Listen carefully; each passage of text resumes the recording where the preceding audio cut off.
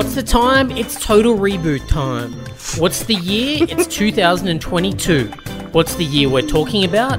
1982. What's the season? Summer. What's the theme of this podcast? Summer movies from the year 1982. The most crazy, hectic, psycho, blockbuster summer in history.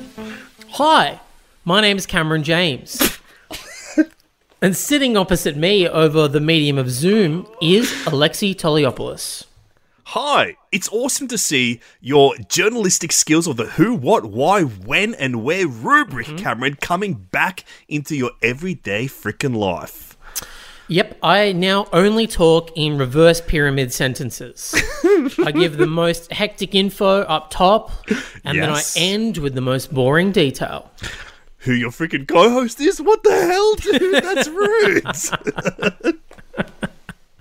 Well, Cameron, it is a pleasure to pod with you. It's a pleasure to go back in time to 1982 once again for our mini-series about Blockbuster Summer. And I think I've kind of come up with a theory at the moment. I've been concocting my mission statement, my goal with this mini-series about why the frick we still care about this one period of movie summer from 40 frickin' years ago. That is exciting. You've been working on your mission statement. I've been working on my missionary position.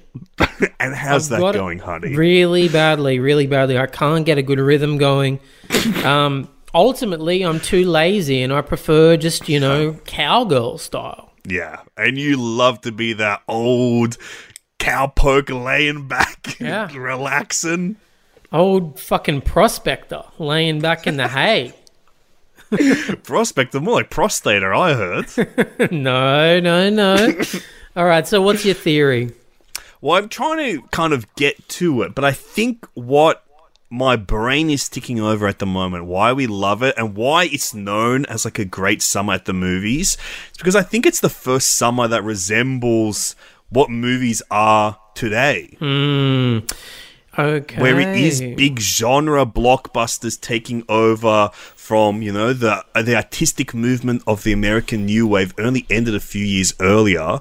And I think we've kind of seen some of the auteurs of that time moving into blockbuster filmmaking, and especially the movie we're talking about today, Conan, I think we're seeing a response to the first big blockbusters like Star Wars coming out, and then the wake of, in between the year of Star Wars coming out and Empire Strikes Back coming out, and then 2 years later, stuff like Conan, which is definitely a response to it, coming out. We've had a slew of so many shitty, like Roger Corman style, cheapo knockoffs like Battle Beyond the Stars, which is a remake of The Magnificent Seven, but done in space on the cheap for like $2 million.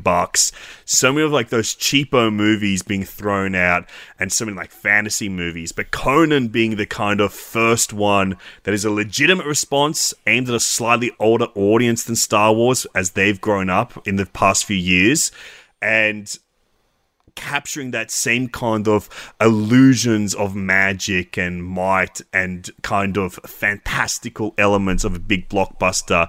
And I think that's kind of why we're stuck in this now, where we look back at this, because it's the first time that we're seeing response to blockbuster filmmaking and how to grow that out, and like the kind of big business, almost the machine of blockbusters coming into play.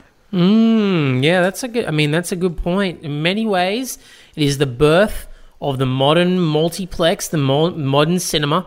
In many ways, it is also the death, the downfall of the art form that I like to call the flicks. As you've been known to do. I'm looking at Battle Beyond the Stars. I'd never heard of this. Fucking Robert Vaughn's in this, kind of playing the same character that he played in Magnificent Seven. That's so weird. I didn't even realize that. That's crazy. I love Robert Vaughn. He's one of my favorite silver screen men of this era, and of I guess the 70s as well. There's something just so funny and camp about him that I just like. I also love him in Basketball, the film from the 1990s. He's a very boxy guy. Like, he's got a boxy head and a boxy little body. I love him. Yeah, he's great. Now I got to check out Battle Beyond the Stars. But of course, we're not talking about that today. We're talking about Conan the Barbarian, which is a film that I had not seen until today. Hell yeah. Let me ask you about your relationship with this flick. What is it? I love it. I love this movie. I think it's probably where we differ most, hey, is that I love fantasy, and you could give two freaking schlarts about it, dude. That's true. I don't think I've ever heard you talk about any fantasy ever. I watched Game of Thrones for the first few seasons, and I was into it. And then I just hit a wall where I just, between seasons, I just was like, oh, man, I can't go back to that world. I can't go back there. I don't know what... I can get along with it for a bit. When I was a kid, I guess every kid is a bit intrigued by magic and wizards and shit like that. And particularly when I was a kid, there was The Sword in the Stone. I really loved that. And some of those other Disney animations like The Black Cauldron and Sleeping Beauty and all that kind of shit that involves fantasy and magic and that era of knights and medieval adjacent shit. I liked all of that stuff, and I read the Quest of King Arthur when I was a kid, and then I just never really re-engaged with sword and sandal epics or anything fantasy. The closest I've come is science fiction, I guess, through the years until Game of Thrones, and again, I couldn't finish that because honestly, I hit a roadblock where I was just like, I just don't care about people called Gawain and I don't care about dragons and any of that shit. I just can't do it. So this film has existed on the periphery of my knowledge for a very long time. And as an Arnie fan, I probably should have gone in on it at some point, but literally the front cover of the video has kept me away. It's that beautiful airbrushed painting with his sword held high. I kind of like that style in a sort of cheesy 80s airbrushed mode where it's like a real muscly dude with his sword and then a hot babe kind of crouching by his knees. It's kind of fun and cool and camp, but there's something about it that has always kept me away from it. I'm trying to figure out what really draws me in about them. I think for me, I've always loved fantasy. Fantasy books were the first things that I grew up reading, like The Wizard of Earthsea and stuff like that. And also the films that you mentioned, all those animated films were really important for me growing up, particularly Black Cauldron, particularly Sleeping Beauty. So glad you called that out because I think that is far and away the best looking Disney animated film of all time. It's such a gorgeous realization of almost those stained glass windows that we associate with the medieval era and those kind of old school fantasy storybooks come to life. And the other part of it for me was growing up watching a lot of the sword and sandals epics like Jason and the Argonauts, Clash of the Titans, of those Ray Harryhausen stop motion skeletons and Argonauts and stuff. Just absolutely fucking frothed that shit as a kid, going crazy watching them. And that's like 2 generations before us, that stuff. That's baby boomer at least, shit. man. Yeah. That's I remember my dad was like, oh, yeah, I used to watch Jason and the Argonauts when I was a kid. And I've never seen any of those. I've seen one of the Sinbad films. I First love Kid. the Sinbad films. I've seen... Yeah, great bit. Absolutely stellar bit. I've seen one of the Sinbad films. I can't remember which one, but I have a feeling it didn't have the classic Ray Harryhausen skeletons. That's Jason the Argonauts. But it had some kind of stop motion, multi-armed deity that he's fighting, and it has swords, 6 arms and 6 swords. I remember that. And I remember that's a Harryhausen joint as well. That sounds really Harryhausen. And it is cool, but I just don't think I ever went deeper on it as a kid. I don't know why. I don't know why I didn't. But it is cool. Like I don't think it's. You're not yucking the yum. We get it. I'm not yucking the yum. I think it's cool, but I've just never gone fully in on it.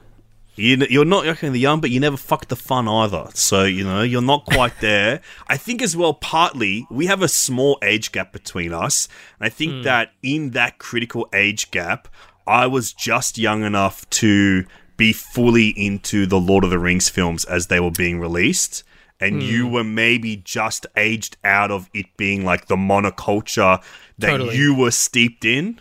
I saw the first Lord of the Rings movie at the cinemas, and I remember how packed the cinema was. Like, it's a visual memory that I have from my childhood is that I couldn't even sit in a chair. I had to sit on the stairs in the cinema at Hoyt's, Charlestown in Newcastle. Like, nowadays, I would never do that because of various codes. There's building codes.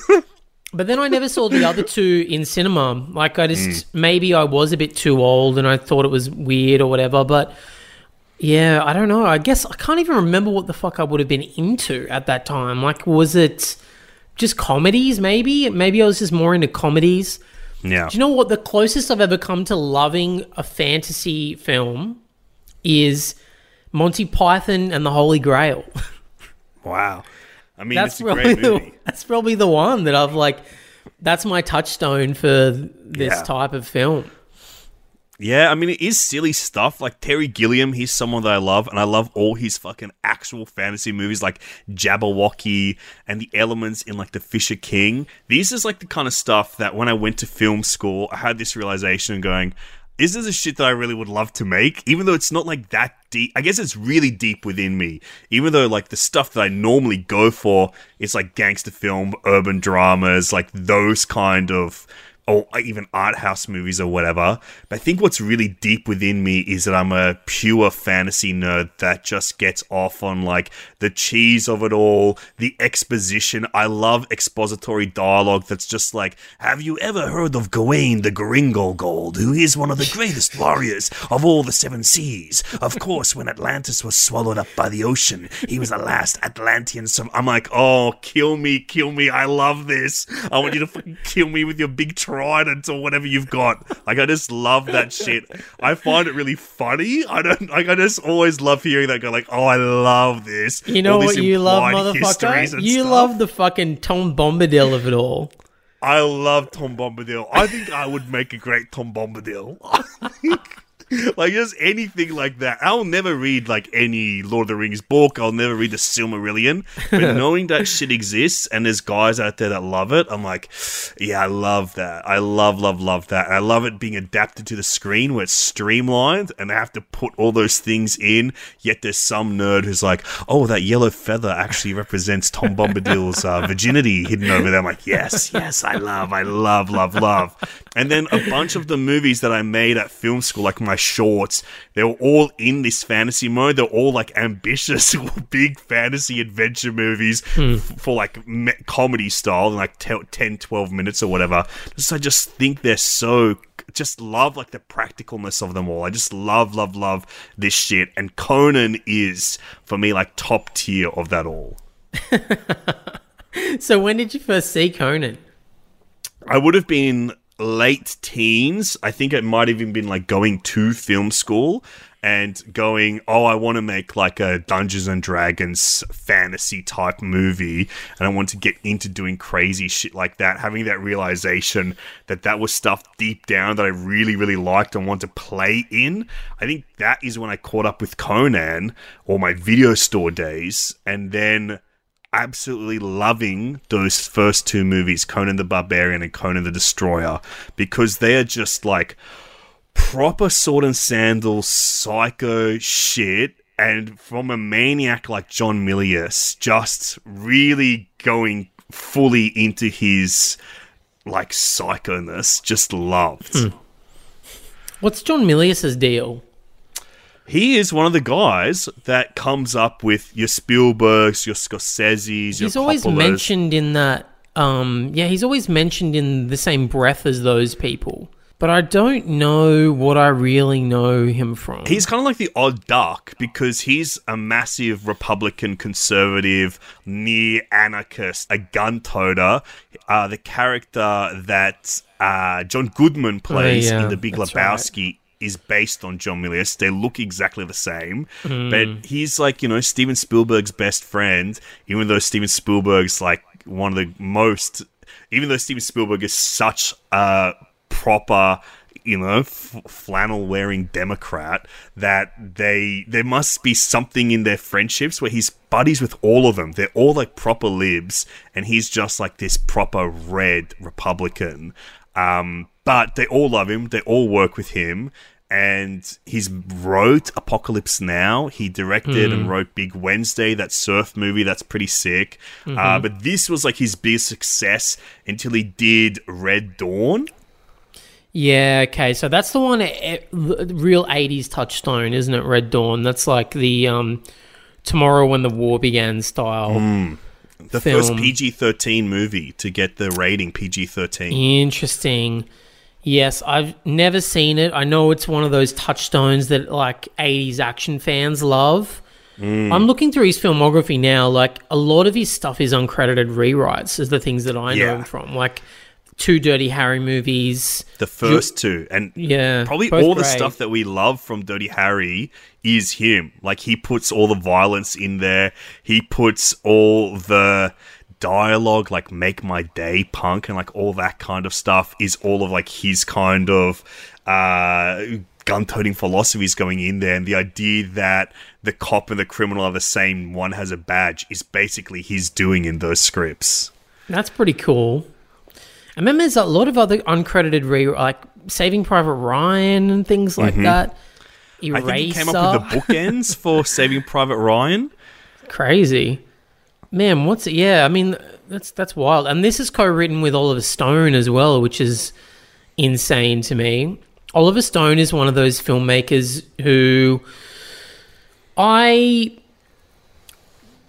have a huge blind spot for, but I've also watched JFK about 10 times. Yeah. And that's so you know who he is deep in his soul. You know who he is. If I you know watch him JFK that many intimately. times. I know the style of Oliver Stone so intimately, but I've only seen maybe 2 of his movies. That and True Romance or something like that. Is that that's Oliver Stone, isn't it? Yeah. No, he's the other one, not True Romance. The other half of that screenplay. Oh, the Woody Harrelson, Julia Lewis. Natural Born Killers. That's the one. Natural Born Killers. Yeah, and I like both those movies. But yeah, I don't know. I'm not a huge Oliver Stone guy. So this is hitting multiple blind spots for me. This movie, the Conan of it all, the John Milius of it all, the Oliver Stone of it all. The only thing about this film that I would say is my anchor is my Arnie. And this is his first starring role. Yeah, and that's maybe one of the reasons why I should have gone in on this earlier, is because it's like pretty exciting and interesting from a historical perspective to see the beginnings of this guy's charisma. Like, if you've seen Pumping Iron, which came out before this, which is this sort of hilarious semi-scripted documentary about the world of bodybuilding. It's like a docu-comedy. I reckon Pumping Iron is a big influence on some of the stuff that we do, like the sort of funny documentary series. Yeah, I would say so. And probably without Pumping Iron, it's almost a blueprint for some of the other, like King of Kong or some of those Louis Theroux docos where it's going down the rabbit hole of a weird little subculture and following some extremely charismatic freak through his journey. So if you've seen that, you already know the power of Arnold Schwarzenegger on camera, but you've never seen him play a character. So I was curious, like, did he have acting chops from the beginning? Was it something that he learned over multiple films? Did he come out intact? So I was like very fascinated watching this movie to see the beginnings of this fucking movie star, behemoth, politician, public figure. He is the embodiment of the American dream. I don't think there's anyone in the history of America that captures that in such a solidified form as Arnie. He became a Kennedy for a few years, for goodness sake. I know, yeah, it's so true. But having said that, I just realised he's also in The Long Goodbye. He has a tiny little part in The Long Goodbye. Doesn't have any lines. But still, like, this is basically his first starring role. So I was fascinated to go in and to see what that was all about. And if you are ready, Alexi, why don't we dive in and talk about it? Warrior, thief, conqueror, king, Conan.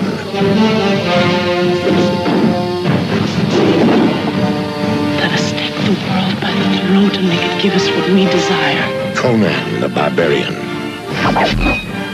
Rated R. Starts Friday at a theater near you. Conan the Barbarian from 1982. And I'd love to tell you all about it, but instead, a good friend of mine named Alexi Toliopoulos has found a synopsis somewhere online, and he's going to read it out to me, and I'll decide whether I love it or hate it. Either way, I have to rate it. Alexi, what have you got?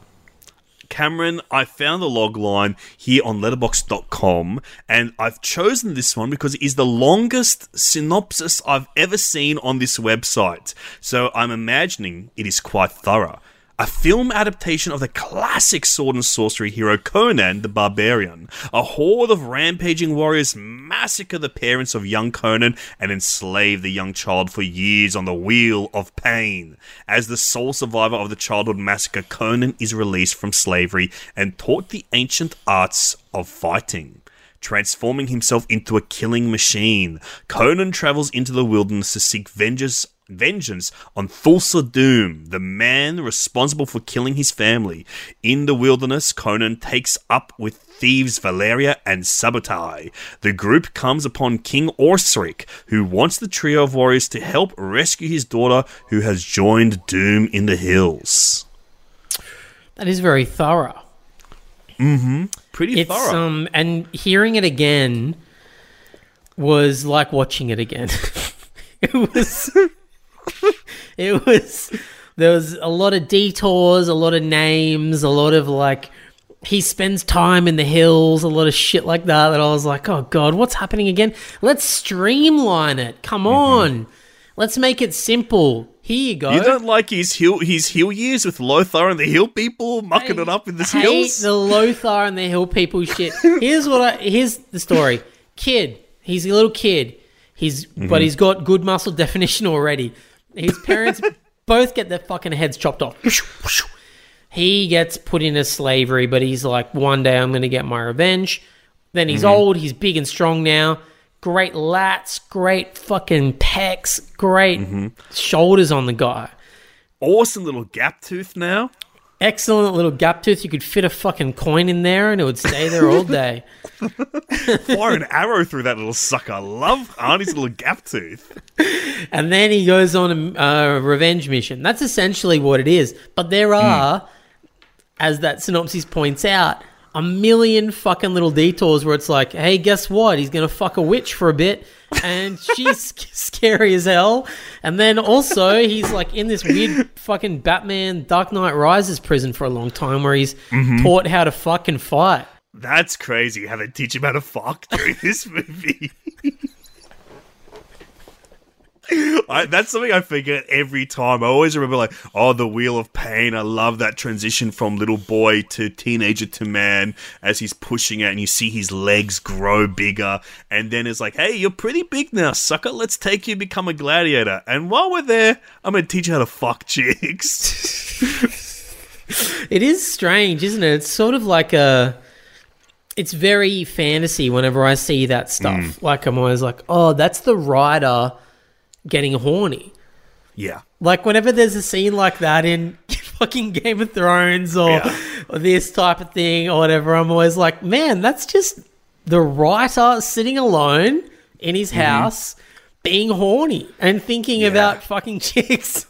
John Milius and Oliver Stone at a typewriter going, all right, we're going to make this guy, show this guy off somehow, Ollie. Let's go in. Oh, he puts a blanket around her naked shoulders.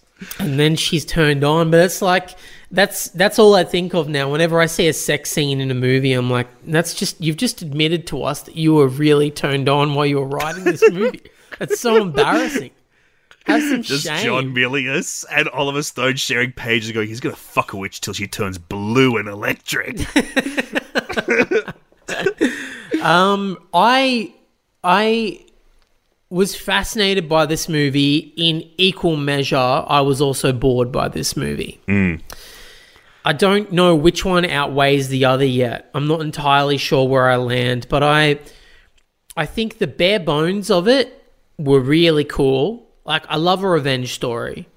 I'm never going to not love It's the Hamlet that. of it all. Yeah, I'm never going to not love a kid who watches his parents get murdered and then grows up to want to kill the guy that did it. I'm into that. That's cool. But then, yeah, again, there's the Lothar of the Hill people shit where it's like, there's just this narrator who's like a wizard, I guess, and he's just gives so much detail over long, winding shots of the hills and the landscape, of all these names and mythological things that I don't know about, that just kind of keep me at a distance. You don't like the prophecies? The chronicler reading his tale as the witch is like, well, they told me one day I'm going to fuck a guy who's king, and I think it's going to be you. I don't know if I don't like it. I just think that a wall comes up whenever I'm watching that stuff where I'm like, oh, okay, like, can we just get back to the story, please? Like, do we have to go into this world for a bit? Well, let's get to your anchors then, because I want to talk about Arnie in this movie. It's his first starring role. How do you feel seeing him play one of his most dialogue-driven characters, weirdly enough, only because the rest of his characters for the next 10 years are not dialogue-driven, but a character that's a lead, a character that's in the mold of, like, the hero's journey. These are all things kind of weirdly rare for Arnie. How did you feel soaking into Conan the Barbarian? I took this very seriously because, obviously, we've covered this already, but Arnold Schwarzenegger, he's bigger than just an actor. He's bigger than just a bodybuilder. He's an icon. He's one of the co-founders of Planet Hollywood. Yeah, along with Demi, Bruno, and Sly. Yeah, so he's like an icon, and we've known his face and his voice for so long. Our entire lives, people have been doing impressions of him. He's had comebacks. He's disappeared. You know, to reckon with Arnie in his first role, very hard to distance it from what we know about the guy already. So I watched Pumping Iron again before this because I wanted to reset my brain and see what he looked like and what he spoke like and what his eyes were like right before this. I wanted to kind of look at the young man and see the transition from documentary star to actor. I had to see it happen. And I got to tell you, after watching the doco, I mean, he's basically acting in that. He's not really being a real person. He's playing a villain in that. Arnie was a real person for like maybe 5 years before he came to Hollywood. Yeah. His charisma is fully intact in that already. And he knows how to play the camera. He knows how to like be the heel. Watching him in this, it kind of felt like, you know, when you watch a comedian do a serious role and you're sort of like, oh, wow, fuck, good for them. They can do it. They can do the shit. That's kind of how I felt watching Conan. I thought, man, fuck, good on him. He could just do it. Like, it's like 2 years later and he's just able to deliver dialogue. He looks like he's in the moment in every scene. He never looks like he's like out of his depth or faking it. When he's doing those pretty brutal fight scenes, obviously they're choreographed and they're not real, but he's selling it. Like, it looks like he's in pain. It looks like he's trying to break these guys' bones and stuff. I was impressed. And then I had to take a moment because I was like, what is wrong with me? I'm just sitting here being like, wow, Arnie's really a good actor. Arnie's a good movie star. It's like, yeah, we know this. We know this already. This is not a surprise. But I was just a bit shocked by how quick it happened. I assumed it would have taken one or two movies for him to settle into his persona, but he's pretty much there right out of the gate.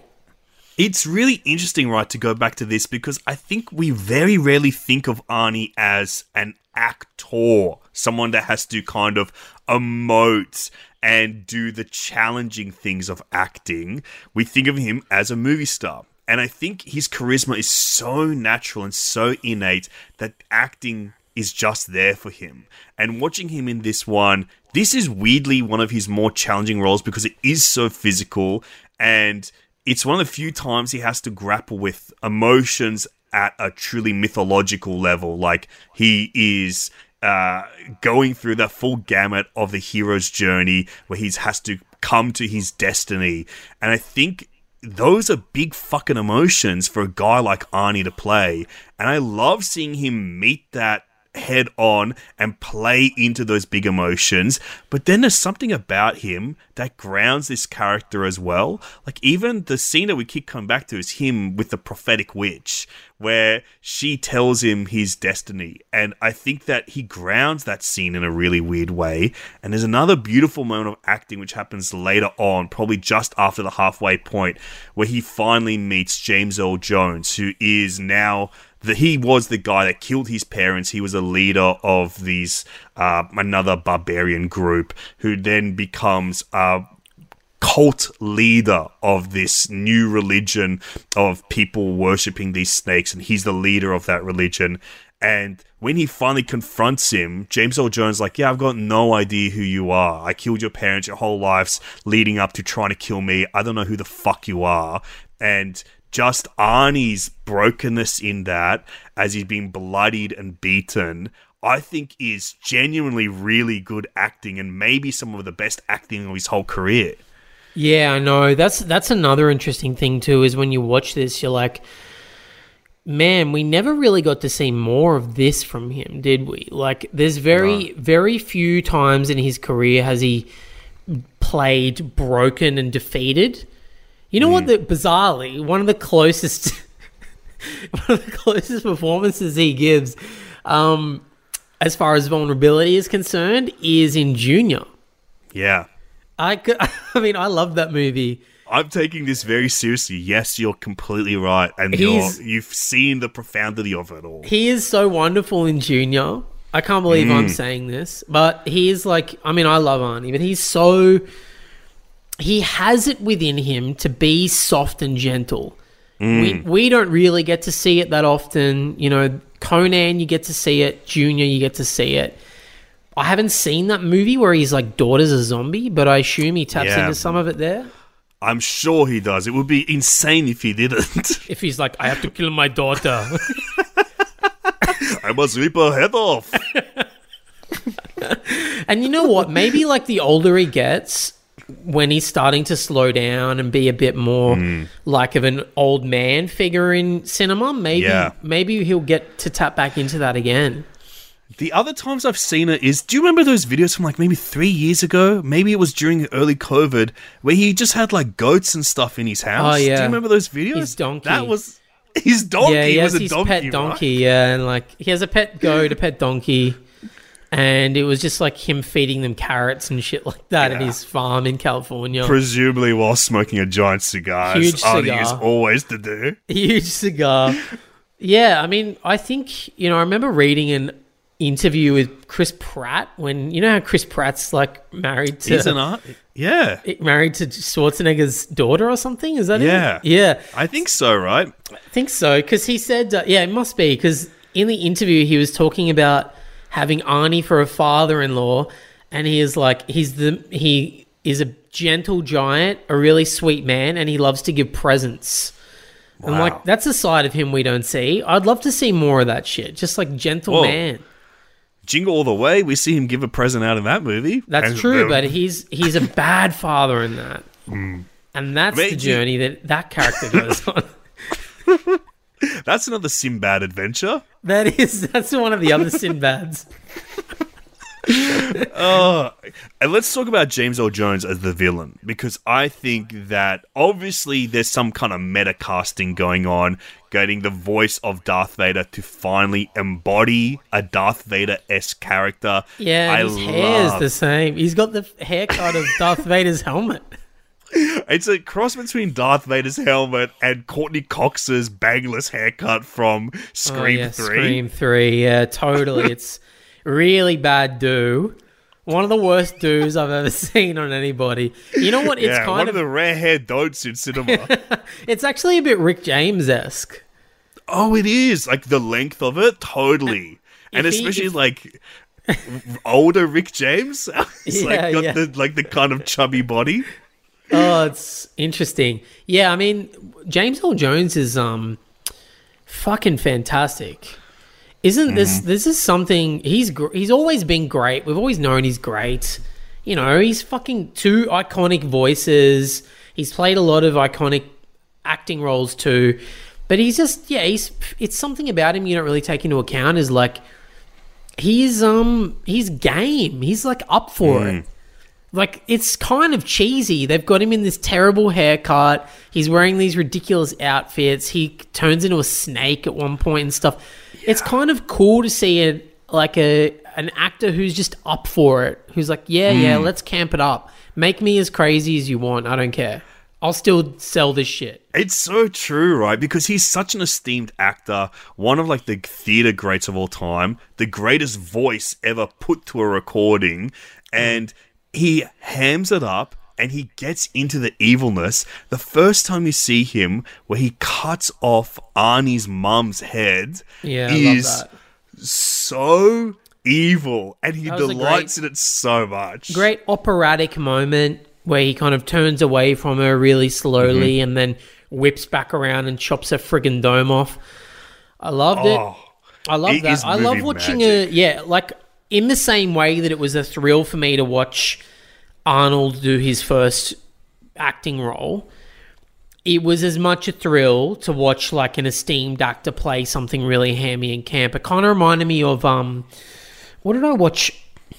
I watched Marathon Man recently, and Laurence Olivier. I love him in that movie. Really hams it up and camps it up as this like Dr. Mengele type Nazi, an evil dentist. Yeah, and it's sort of, there is a real thrill you get when you watch like a serious actor do something psycho. And I think him being so involved and like game for all the bloodiness of this film as well, because this is like, if you think of it as the adult's answer to Star Wars, coming a few years later, 5 years later, the kids that saw it in cinema have a bit of bloodlust now, and obviously some blood rushing to the strange parts of their body. They want to see the T. They want to see the A. Okay. I'm talking about the change that young men go through, where they become horny and hungry for blood. And in this movie, we get a combination of those two things. But I love the violence in this movie. I love the way swords slice through, almost as if they're cutting like a fucking bag full of juice. Like, just the way the blood splats out of them, I think is so violent. And it really satisfies something deep and carnal in me to see squibs going off in movies. Yeah, a lot of good squib work going on here. A lot of interesting squib work. I'm a sucker for blood too, but it's the sandals I can't get past, you know? Like, it's the sword. That's so funny. The sword. I'm fine with the sword. Yeah. But the sandals, you know? It's like, I like a samurai film. We get swords in that, but everyone is, for the most part, you know, covered up. Their skin's covered up. They're wearing nice little outfits. But these guys, they got their freaking toes out. They got their tits out. They got freaking ass out. Everyone's wearing like a freaking loincloth G-banger. You see everyone's ass in this movie, basically. And it's just like, put some fucking clothes on or some shit. You're carrying these big ass swords. You're going to cut yourself. Oh, man, that's something you brought up interesting about this. I'd never really noticed it before, because I guess it's been a few years since I've seen this, but there's so many allusions to, like, Japanese cinema in this. There's a lot of the Seven Samurai in it, a lot of the Akira Kurosawa samurai films in here that I'd never noticed before, but there's something from this ghost movie, Kwaidan, which is one of my favorite horror movies. It's like a ghost anthology film by Kobayashi, and in it, they have this thing that they've taken literally from it, where they paint their skin to like avoid spirits, and that's exactly from Kwaidan. Like if you look at shots from Kwaidan back to front with this movie, they're identical. It's pretty crazy, and I'd never noticed it before. But I think that's where this film comes from, and what you would like mostly would be if this was The Matrix with swords, right? Yeah, I guess so. Yeah, it's because there is a lot in this that I dig, and I like The Matrix for that reason. Like, I like world building. I like the idea of mythology and stuff that's going on outside of what we see, and the implication that these battles have been raging for, generations. All that stuff is quite interesting to me. But there's an aesthetic thing about this type of sorcery film that I just can never really get past. I'm not a big fan of Vikings for the same reason.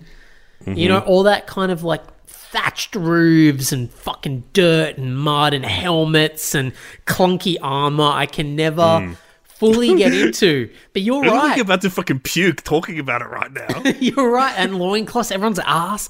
But if you're right, if this was essentially just some neo-futuristic computer world, yeah, sure, I'd probably be like, yeah, fuck yeah, Conan the Digital Destroyer rules.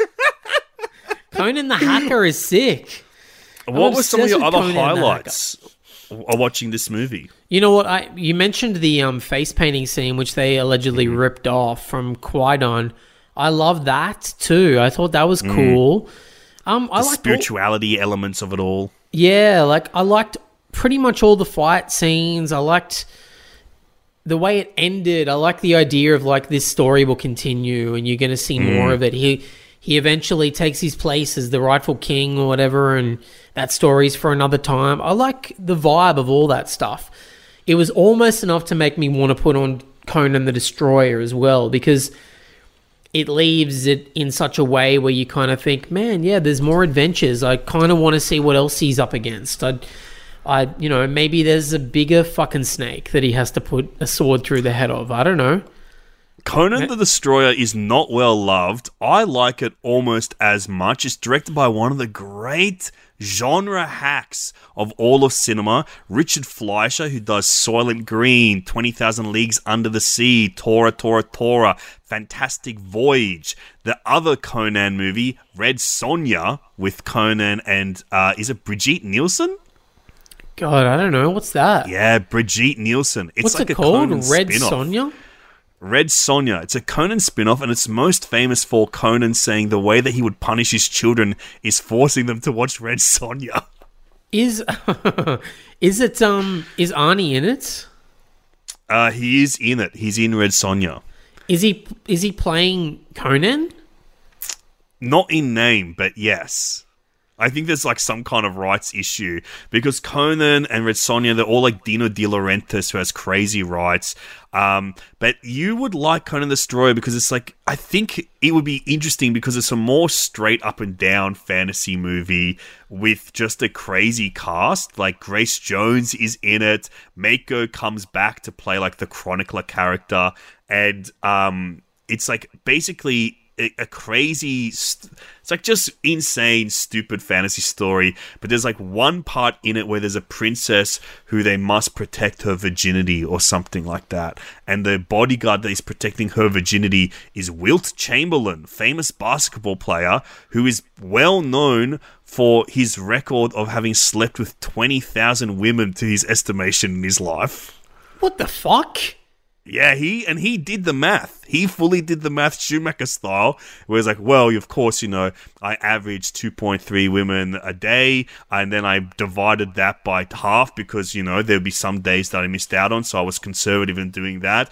And then I minus 15 because that's when I lost my virginity, and then I times it by whatever. He's like, yeah, it's around 20,000 women. And it's like, he's crazy. And that's the guy that's protecting this girl's virginity? Oh, what the fuck? How do these people find the time? You know what I mean? It's like it's a full-time job to do that. Well, he did say that his two loves were women and basketball, and he always regretted that he feels like the real thing in life would have been not to sleep with thousands of women, but to sleep with one woman thousands of times. He did say that in his later days. Well, this is a man after my own heart. I mean, that's romantic. As a man in a long-term relationship, I will say I've probably fucked as much as Wilt Chamberlain, but it's just one person for 15 years. The Wilt Chamberlain of monogamy, Cameron James. Yes, I love to make love to my life partner. Wow, that's funny. You know what? Maybe I will watch that. And you and Ben Russell were talking about Destroyer the other day, and that kind of piqued my interest. Who was it? Was it Ben Russell who said that it was a bit more psychedelic in its way? I mean, I'm kind of intrigued by that. It is a bit more psychedelic. It's a little bit weirder. And I remember there's like a Hall of Mirrors type thing in there. It's just a bit more straight, weird fantasy.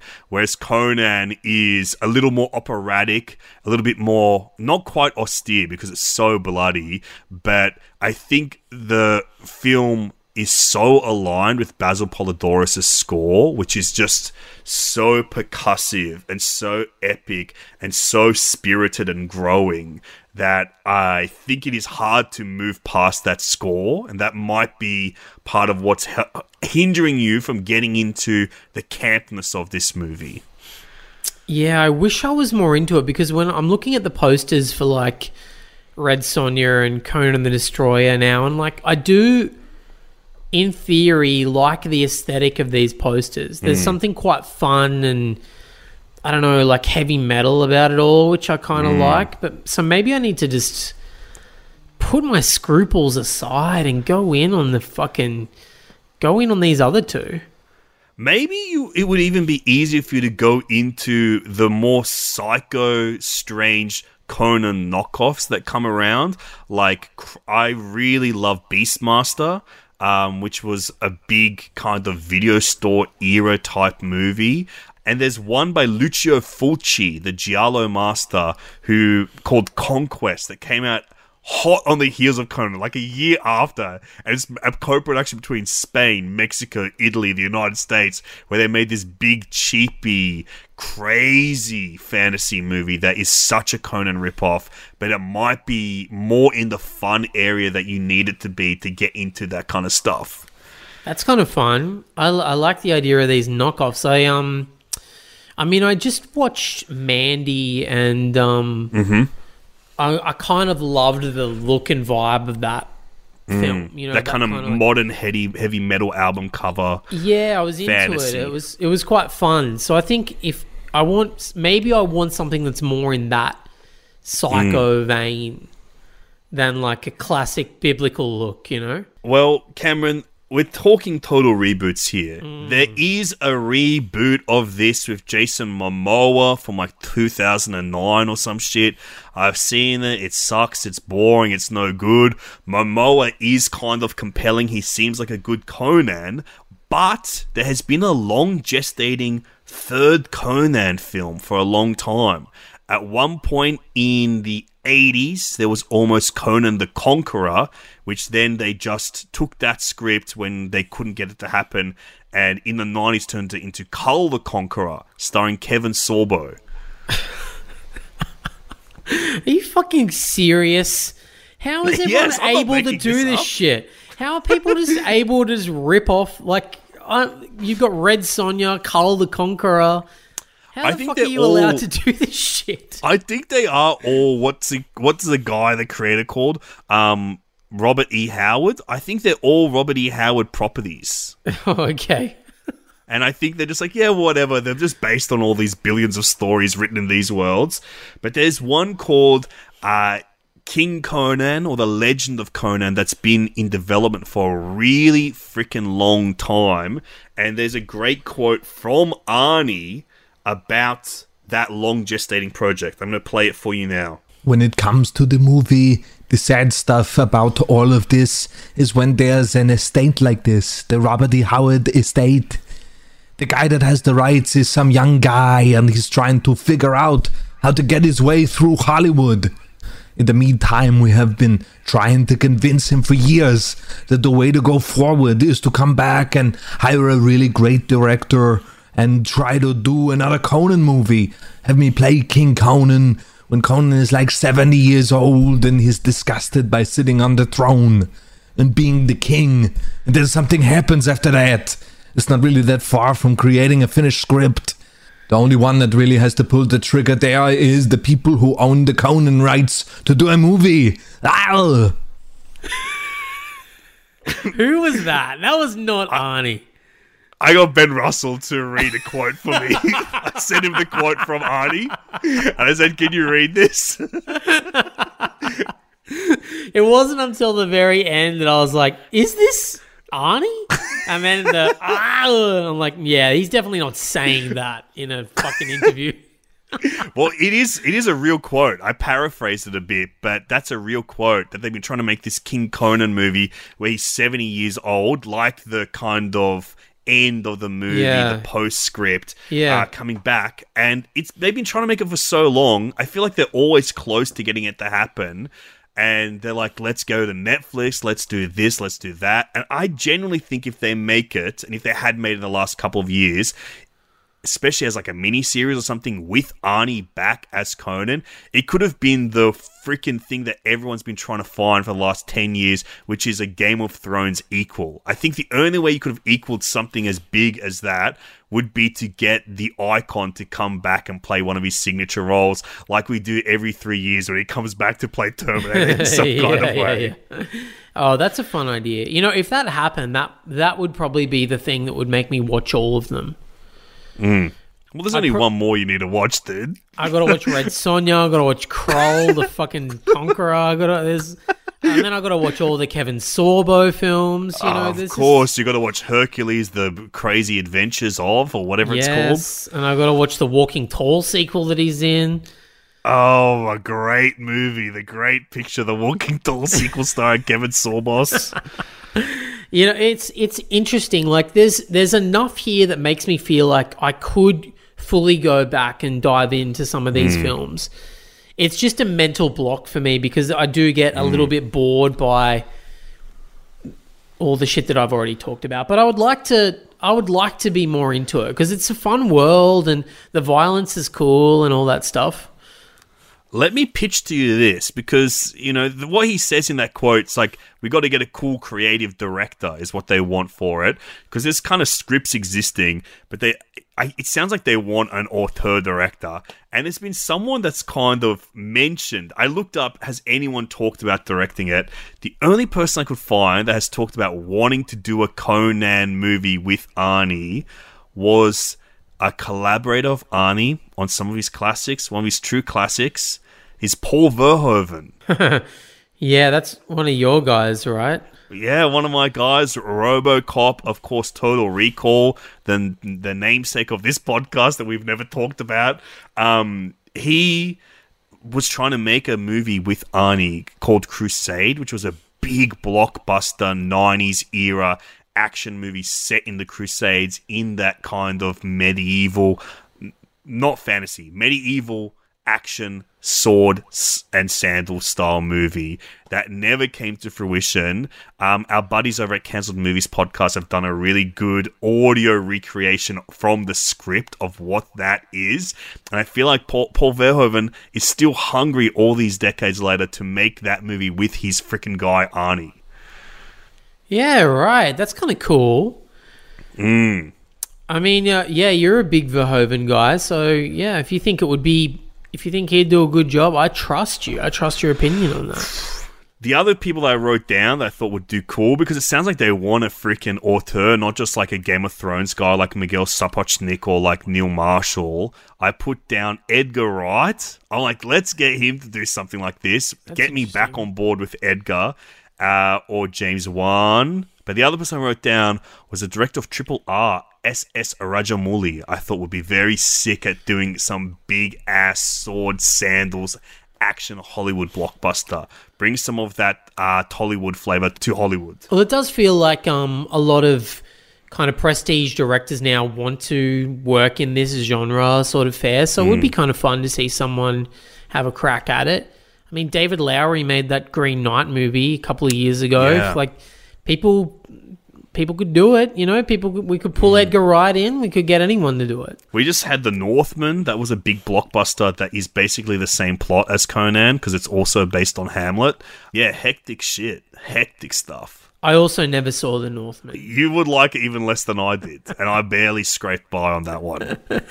Yeah, this is something I can't get my head around. But, you know, if it was full psycho like that Mandy guy... Yeah, that would be sick. Cosmatos, right? Yeah, if Cosmatos had a crack at it and did some weird psychosexual horror shit with it, maybe that would be fun. If it was just a full hour of the prophetic witch sex scene, that would be awesome. It's Arnie as a 70-year-old man. Get down, get off of me. Having sex with the prophetic witch, turning into electricity. What about character actors in this? It's kind of tough because who do we have in this list? I don't know a lot of them, you know. Well, there is someone who's pretty iconic in that kind of character actor sense. Is Mako, the monogrammed actor Mako, who is Academy Award nominee, Best Supporting Actor for The Sand Pebbles, but later in his life would go on to be known as one of the great voice actors of all time, playing in stuff like Avatar The Last Airbender as Uncle Iroh and stuff like Samurai Jack. He's very beloved as a voice actor later on like lots of kids' cartoons and Cartoon Network shows, Nickelodeon shows, but he is genuinely someone who is quite a bit of a legend, and I think he's great. He plays the chronicler that is in that little crew towards the end, not in the threesome of him and the two thieves, but the other guy. Oh yeah. This guy was great. He was really cool. Love that. Let's give him the award. God damn it. Yeah, we got to give Mako the award. He also played Splinter in that TMNT animated movie from like 2006 or whatever. That's iconic to me. If you play Splinter, you're a freaking legend of character actors. Hey, he's also in Bulletproof Monk, starring Tony Shalhoub. Tony Shalhoub, right? Bulletproof Monk. No, dude, that's the show Monk, you dumbass. Okay. Oh god, I'm sorry. He also appears in the TV show Monk, playing Master Z. Mr. Monk versus the Cobra. So he's in both. He's worked with both of the monks. Yeah. He's worked with Bulletproof Monk and regular style Monk. That's awesome. Congratulations, Mako. You deserve it. You're great. Rest in peace, brother. We miss ya. Mm-hmm.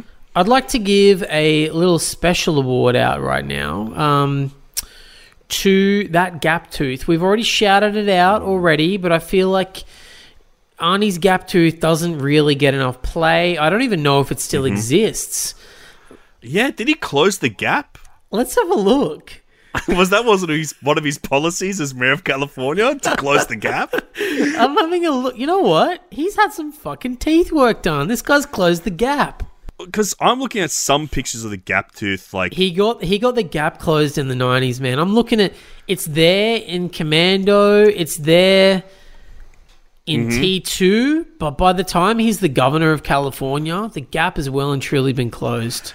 God, he should have closed it up Tom Cruise style, put a whole extra tooth in there, I reckon. I agree. It's just, you know what? It's lovely to see the gap back where it used to be. I think he should bring back the gap. I think he should put more gaps between more of his teeth. Yes. Now we're talking. Now we're getting creative with this.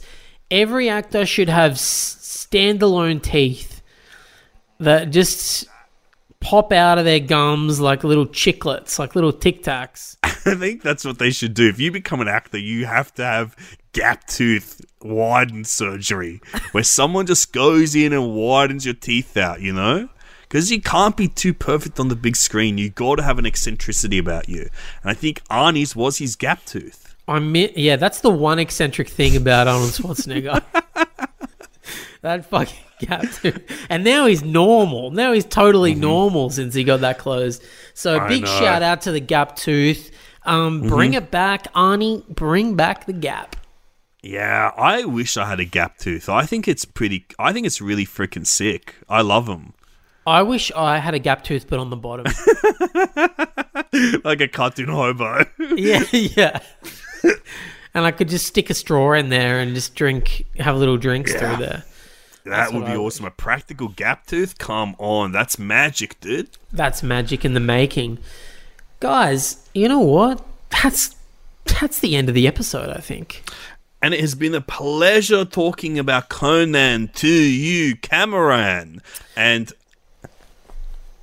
I love you. I love you too. I love you too. I know.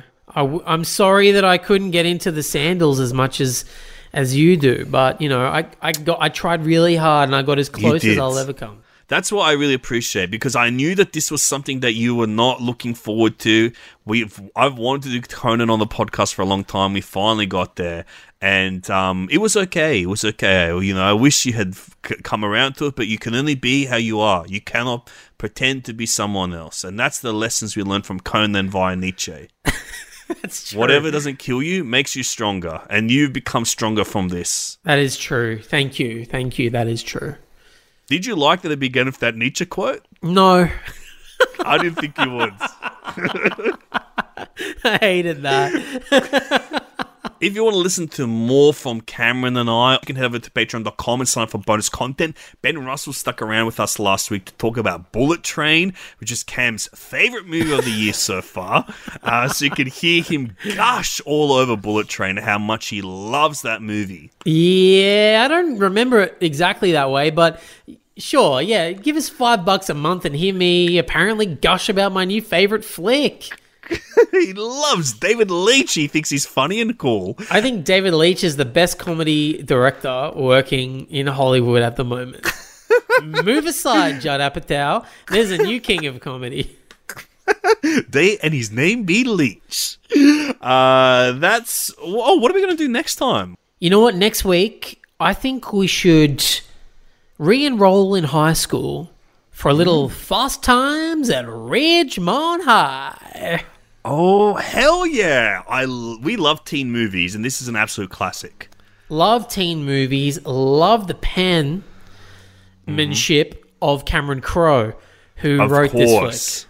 He's a script writer. He wrote the movie Fast Times at Ridgemont High. That's what we're going to be discussing next week's podcast. Great to hang out, dude. And please, everybody subscribe to Grouse House, the YouTube channel, because we're getting closer and closer to our new video series, Finding Yeezus, coming out. It's a documentary from us that is in the vein of Pumping Iron. We are two charismatic yet strange characters that a camera crew are following around for a couple of weeks. That's true. Subscribe to Grouse House. Hang tight for Finding Yeezus. It is going to change your world, my world, Alexi's world, and the world of documentary forever. And Wayne's World and the world, the entire world will be changed. And Jurassic World. Jurassic Dominion. Dominion, there's quite a few implications of what will go on in Jurassic World Dominion if you watch Finding Yeezus. There is, actually. There is. All right, we do thanks, go guys. on about Dominion.